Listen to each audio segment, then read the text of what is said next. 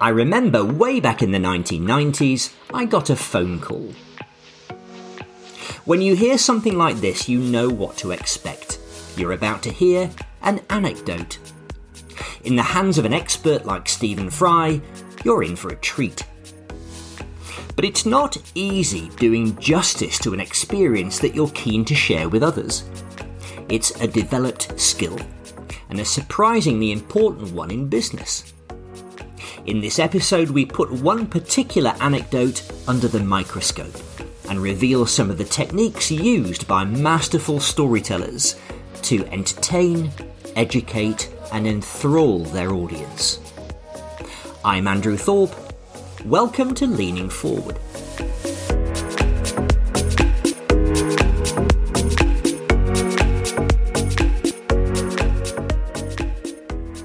A few weeks ago, I came across a wonderful story by Stephen Fry, which he performed at the Hay Festival in 2019, and it's now available online as a 3-minute video clip. It's a story that he's often asked about because it's a cracker, and I suspect that having a live audience helped him to bring out the best version. I've put a link to the clip in the episode notes, 2 links in fact in case you can't access the BBC version. And I'd strongly recommend that you watch his live performed version before you listen to the rest of this. What follows here is my breakdown of the story and why I think it works so well, both in terms of its structure and because of the way he tells it. If you watch his version first, you'll be able to come to your own conclusions without being influenced by my opinions. But I'm sure that you'll find something useful in my analysis. Being able to tell a good anecdote is a remarkably useful skill. You can educate and entertain at the same time, and people may well warm to you, especially if you've got the 3 hums in there. That's humour, humility, and humanity. It's not an easy skill to develop. We've all heard people butcher a perfectly good joke, and it's much the same with any type of anecdote. And maybe the setup is too long and complicated so that we lose interest early on. Perhaps there's a lack of momentum. It just plods along and almost comes to a halt from time to time. Or maybe the reverse, where it's all rather rushed, so there's no space for dramatic pauses or emotion. If you do find yourself listening to this episode first, I've described Stephen Fry's story in enough detail for you to follow it and hopefully appreciate what he does with it.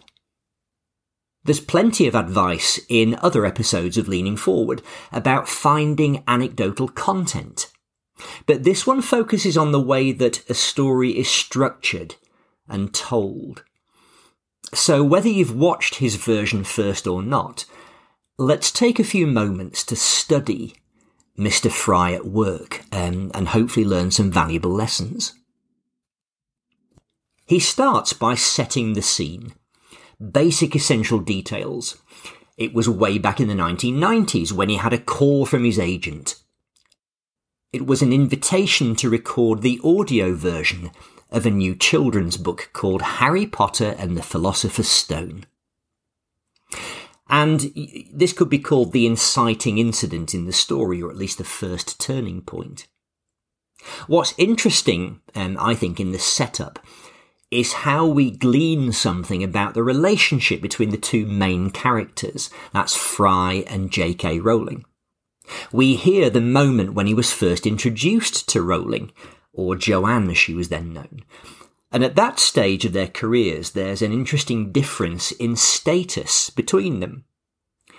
So you have Fry, the established and popular actor, writer and satirist, and then you've got Rowling, the struggling author, hopeful that she might achieve some success with her novel. When you set up a story and introduce characters, it's important to reveal something about them. Maybe something about their personality, their motivations, or the relationship that they have with each other. Keep the introduction simple, but invest in the characters. It might help us understand what's at stake in the story, and that in turn makes us care more. Fry describes his early impressions of the book in a deliciously underplayed way. I thought it was rather good. It was about a young boy, and it turns out he was a wizard, and he goes to school, and he's taught all these spells. And we know all this, of course, and he knows that we know this, but he's taking us back to that time when we knew none of this. He recounts how he met the author at the end of the first day's recording, sharing with her his feelings about the book. He tried to come across as positive and encouraging. I think this is pretty good. I think it's going to do rather well. And I guess she was encouraged by this, because she then revealed that she'd just finished writing a second book. At which point Fry said, "Well, good for you." It's a lovely moment, given what we know about Rowling's career. And he does justice to the line by leaning forward and saying it in the most patronising way. And if he just said, "Well, good for you," it wouldn't have the same impact. It was, "Well, good for you."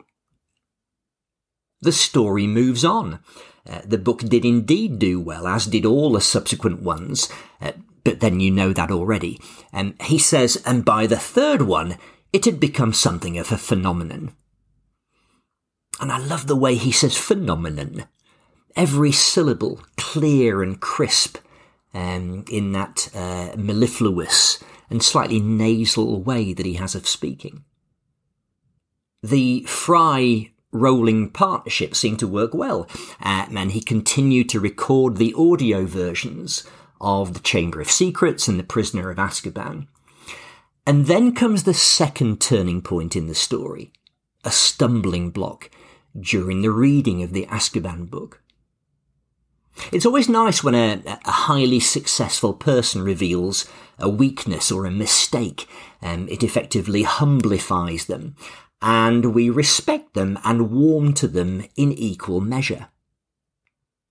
Even for someone as articulate and well-spoken as Fry, the phrase "Harry pocketed it" is a tricky one, because that was the thing he stumbled over.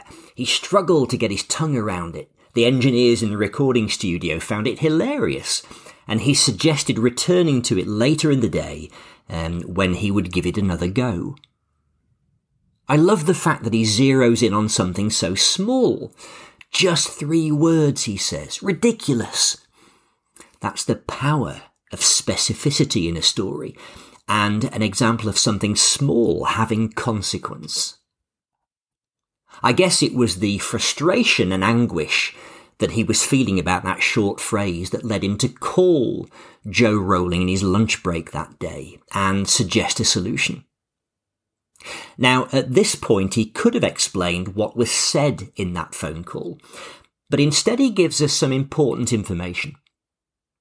He explains that Rowling had always insisted on the recording for the audiobook being an exact, unabridged version of the novel. No shortcuts, just the words as they were on the page. And if he hadn't explained this first, the next bit of the story wouldn't have worked so well.